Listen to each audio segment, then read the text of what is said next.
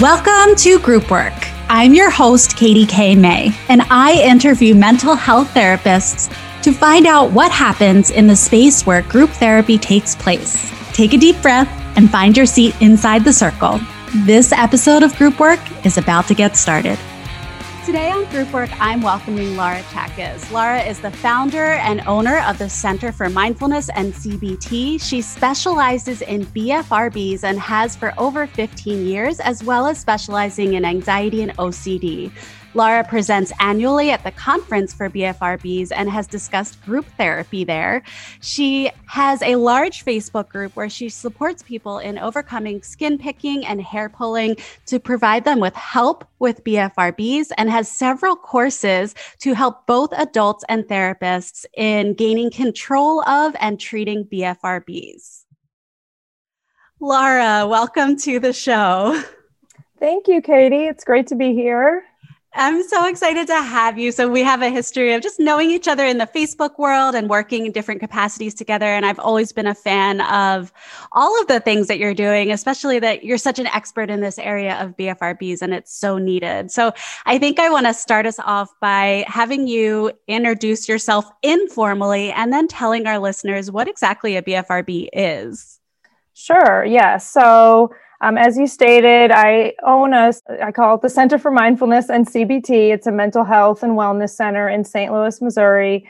I'm a psychologist as well. And so my specialty through the years of my practice have been anxiety, OCD, and BFRBs, which are body-focused repetitive behaviors. It can be a bit of a tongue twister, so we call it BFRB for short.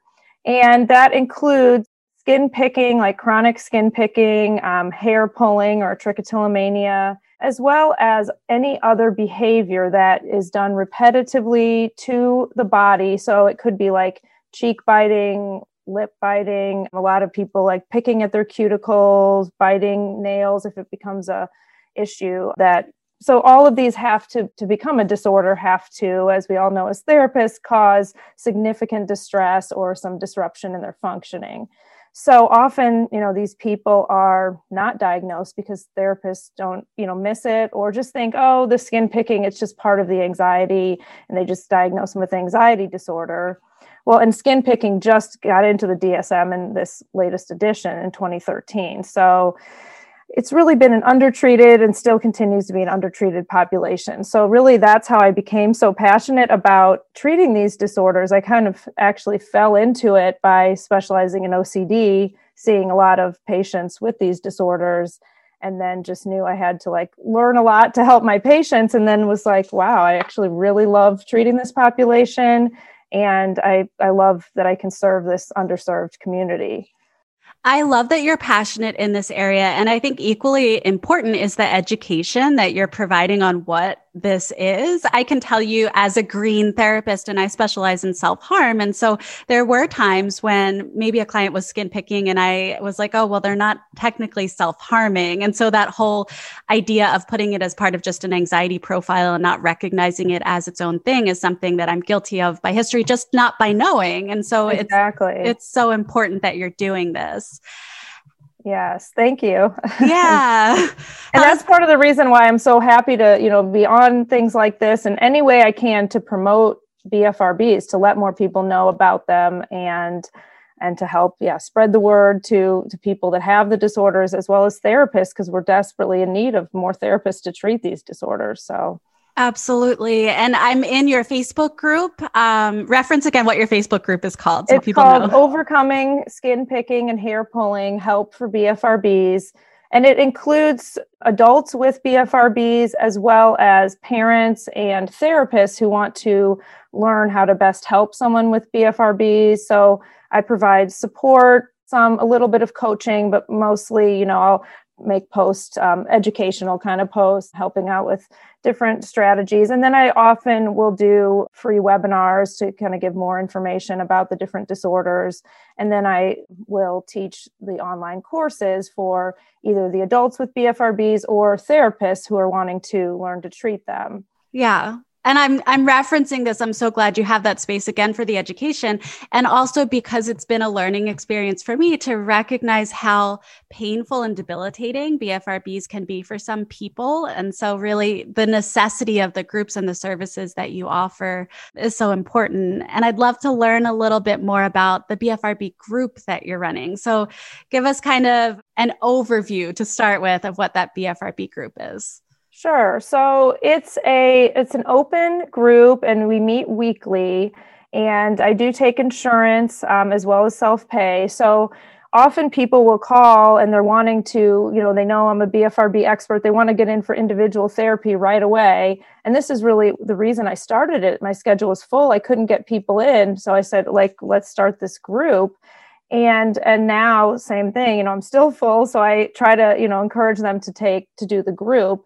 And then I found since then that actually the group has been way more effective than individual therapy because of that community that's so lacking in their lives. I mean, we can all kind of relate to that now during the pandemic, but people with BFRBs are often very isolated, just feel so alone. And especially in their disorder, they feel like no one understands what they're going through. They couldn't imagine that anyone else does this. And so when people join the group, it's like, even in the first session, it can be so therapeutic. Just the release of like, oh my gosh, people will say this so often. I've never met anyone else with a BFRB. I didn't know until I found your Facebook group that these were even disorders. And then, they join and they just feel such relief. So it's so powerful. And in the group therapy, I would say, a combination of like CBT/mindfulness skills group with process group, if you could say that they could be meshed together, because we really incorporate both. I have a co-leader who's another therapist in my practice. And what we do is just start out by having people, if anyone's new, introductions, confidentiality, that sort of thing. And then a check-in, just each person saying how their week was, what goals they had worked towards in the week, because at the end we set goals. And then they will from there share, any struggles, any successes they've had. And from what they bring up, then we determine what they need in that group. And so my co-leader is very creative, and that's helpful. And he can think on the spot often of, oh, let's try this activity, or let's do this exercise. But sometimes it'll just go and the whole session will be just processing, and there's no CBT activity. So it really varies. And then sometimes we'll lead a meditation if we feel like that's what they need that week. I love this idea of being able to see what shows up in the room and really go with that. I have some questions about the structure, and I have some questions about you as a person. So you can't get away from my high school question, Laura. I always want to know who my guests were in high school or a fun fact about them. So share with us something about you from your younger years. So yes, I was very shy and socially anxious all through school, high school included. I was the one that would never raise my hand, never participate. And so it's interesting because I would never want to do a group therapy. I would be terrified of it. I think now as an adult, I would be actually interested in it, but back then I would have never done it. So I think that helps me be able to relate to clients, because the most common barrier that they put up when I say about the group is they'll say, oh, I'm too anxious. I can't talk about this in front of other people. And so sometimes I will self-disclose then and say, I understand I've suffered with social anxiety my whole life, and it is hard. But I've found that it helps the more you start sharing, it gets easier. And I'll say, why don't you just try it one time? And that's the nice thing about it being an open group. They can just come try it out. If they don't like it, they don't ever have to come back. And there's, no commitment. But then I'll also let them know that many of the group members are also anxious, and that they don't have to share a ton. They can just come in, share their first name, and listen, and maybe they'll decide to set some goals. So they don't have to share a ton. So I'll let them know. But yeah, I've really grown a lot. And you've helped me a lot too, just encouraging me to do live videos. That was a major hurdle. And this is what I'm doing now. I would have never even been able to do this maybe 5 or 10 years ago. So I've continued to grow. Of course, I still feel anxious doing these things, but it's also, I found exhilarating to face the fears. And so I think that's just helped me in my work to be able to have gone through a lot of that myself. Well, and one of the things I love about you and have been so grateful to stay connected with you is that you're a living example of the work that you do, and you face fears and do hard things. Like people that live an exposure-based lifestyle, I can totally relate to, because similarly, I was the kid who didn't talk in high school. So I think that there's that part of us that we bring with us and helps us to really fully support clients who are struggling in a way that's, our empathy for those clients and our ability to walk them through these challenges is, I think, strong because of that. Yeah, definitely. So these groups in the format, your group members come in, they check in, and then I guess I'm wondering, like, how do you determine whether it's a week where psychoeducation is needed versus mindfulness versus processing? Is it more like, if 5 of the 8 people have a similar concern, then you're doing psychoed on that? Like, break it down for us. I mean, that's how it's really evolved. So I've been doing these groups for about 7 years, and I used to do them by myself. But adding this co-leader the past 2 or 3 years has really helped. I'm a very structured, I used to always plan them out, and they were very, but much more CBT. We do some sometimes some art, arts and crafts with the teens. Oh, also my group right now is teens and adults. It's kind of evolved too. I used to do some groups for kids and separate groups for teens and separate for adults. It's kind of like what is needed at the time. I'd love to run another kid group. We just haven't had enough interest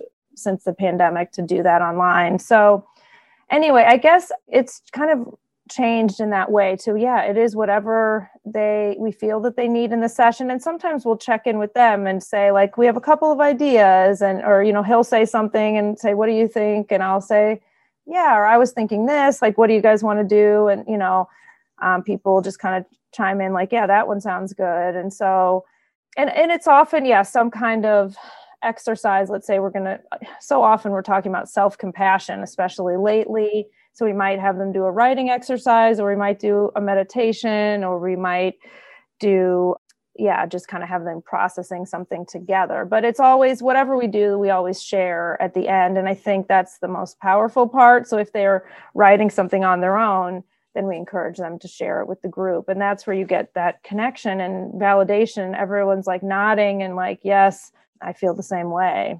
Yeah, which is the most powerful part, or the most fulfilling part, I'll say, for me as a group leader, is that connection and the recognition that you're not alone, and the validation that's provided between members, not just from leaders to members. I'm curious about your favorite part, or the part that really gives you the group buzz, what fulfills you the most in the process? Yeah, I mean, it really is that connection.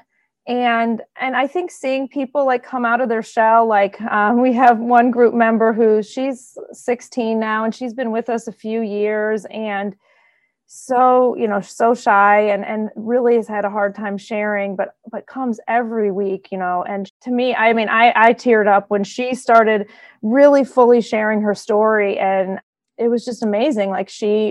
I found out so much more about her, and I get goosebumps now just thinking about it. That was such a cool moment. And everyone, I think even people that didn't know her as long as I had, they could tell how meaningful that was for her, how powerful it was in facing her anxiety, but also just talking about these vulnerable pieces of our lives are so difficult. And so I think just that sharing their stories and really, they'll say sometimes, this is the first time I've ever said this aloud. They'll say that often. And then even as they're going through an exercise, I never realized that until I just wrote this out now. And so I love that, those new realizations and people just really sharing and opening up. Yeah, my heart is full hearing you describe these examples, to be the space and the keeper of so many stories that are unfolding right in front of you is such an honor.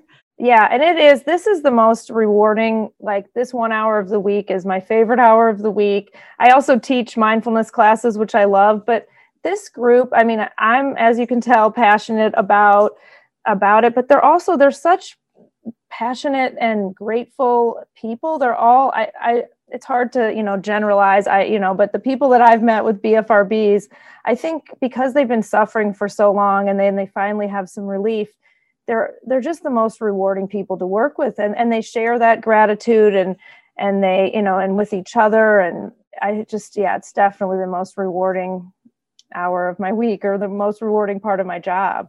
Yeah. I love that you have that, and that's such a shining light in your week. One powerful moment we had last night is they were all sharing that they, are just telling themselves to stop, and then they can't stop, but they realize that when they do stop, that's when they really start beating themselves up. Like as they're pulling or picking, they get into this trance-like state and feel really good. And there's these, endorphins, and just keeps them going. Then we talked about, well, what about, when you stop, instead of beating yourself up, could you reward yourself for stopping?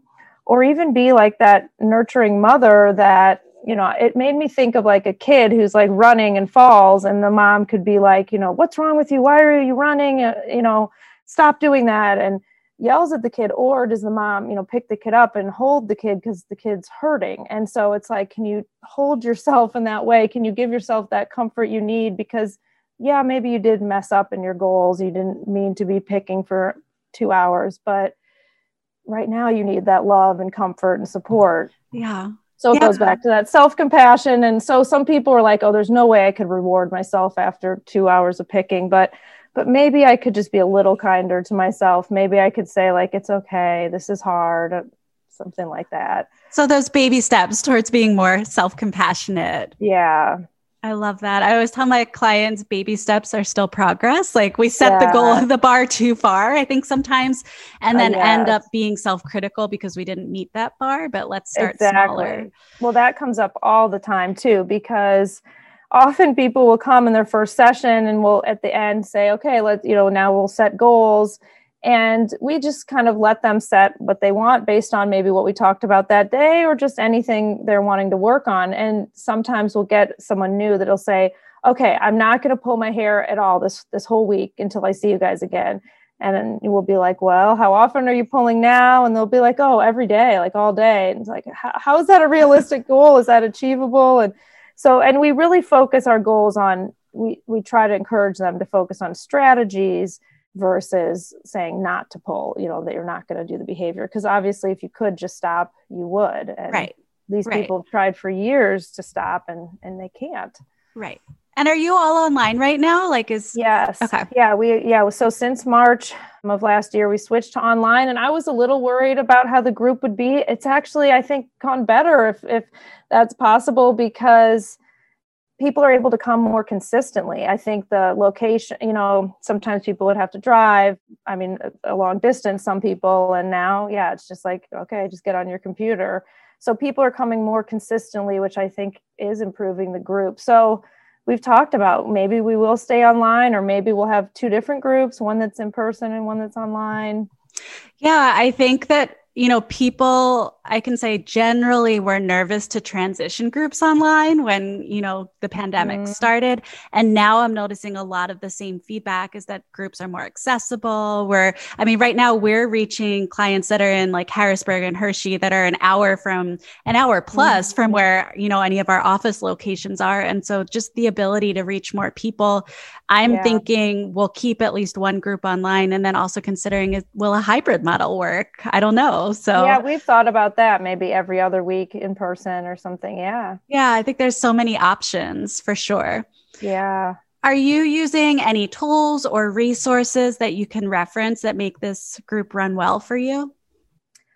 I think in general, I was thinking about that. It just, the knowledge about BFRBs. I incorporate a lot from there's a model called COM, COM, and then a capital B. It's the Comprehensive Behavioral Treatment for BFRBs. And so there's a book on that. It's a book for therapists, actually. So if anyone wants to learn how to treat these disorders, I'd recommend that book, as well as, taking like some training, like either my course or some other training. And then, I think just with a little bit of training, you can start doing this group. You just need to know about BFRBs and how to treat them, really.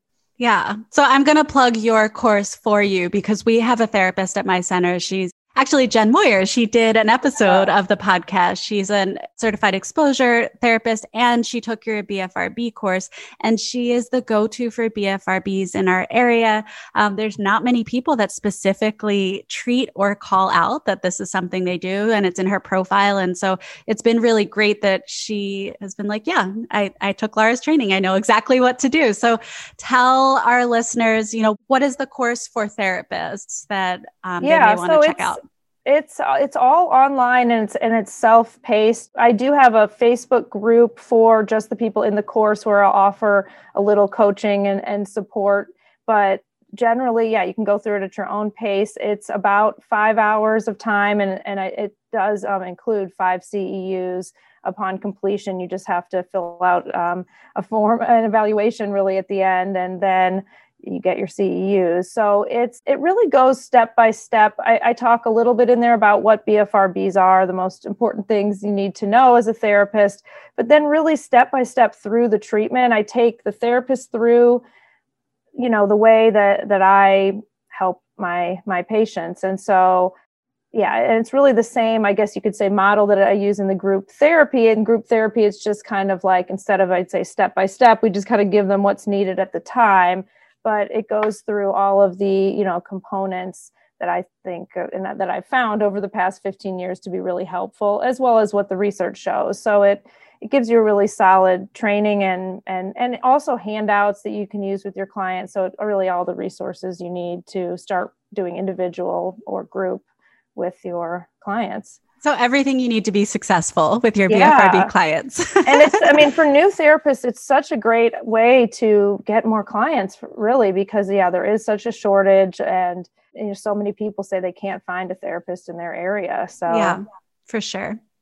So you've already shared that having proper training is super important for a new therapist who wants to work in this area. Is there any other top tip or piece of advice you'd give to a therapist who wants to run a BFRB group? I think really being open to learning from your clients is so important, because you don't want to go in there as the expert. And always I'll tell them, I don't have a BFRB myself, because a lot of therapists actually that treat these disorders have had or either still struggle or have struggled with a BFRB. So I'll make that clear and say that, you guys are the experts. You tell us what's going to be helpful to you. We can tell you what research shows or what's helped other clients, but not going in there like you know it all. And I think they really appreciate that. And so we listen and learn from them, and really they can then support each other and help each other come up with interventions. So that's why I think you don't need to know a ton. You just need to be open to learning and be, ready to keep learning with whatever they show up with. Yeah. So really trusting in the process that the clients come in knowing what they need and having the guidance to provide them with the support or tools that will help them along the way. Right. And a lot of it's stuff that most therapists already know, or if you know some basic CBT, that's helpful. If you know some mindfulness, self-compassion is huge. Those kinds of things that, a lot of us know already. Right. Well, Laura, it's been amazing to talk to you today. I feel like we could talk for 2 hours on this. So I really appreciate you taking the time and sharing your expertise. Tell us where we can find you and connect with you and all the places that you're offering support. Sure. Yeah. So you're welcome to join the Facebook group, that Overcoming Skin Picking and Hair Pulling Help for BFRBs, as well as I have a website specifically for my online courses that's called Mindful STL Online. And if you just go there, I'll list the different, I have the free webinars I've done on there, as well as the online courses. Amazing. For adults with BFRBs and therapists.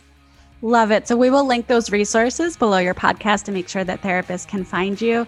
I appreciate your time and look forward to seeing you in the Facebook world. Yes, you too. Thank you so much. Laura.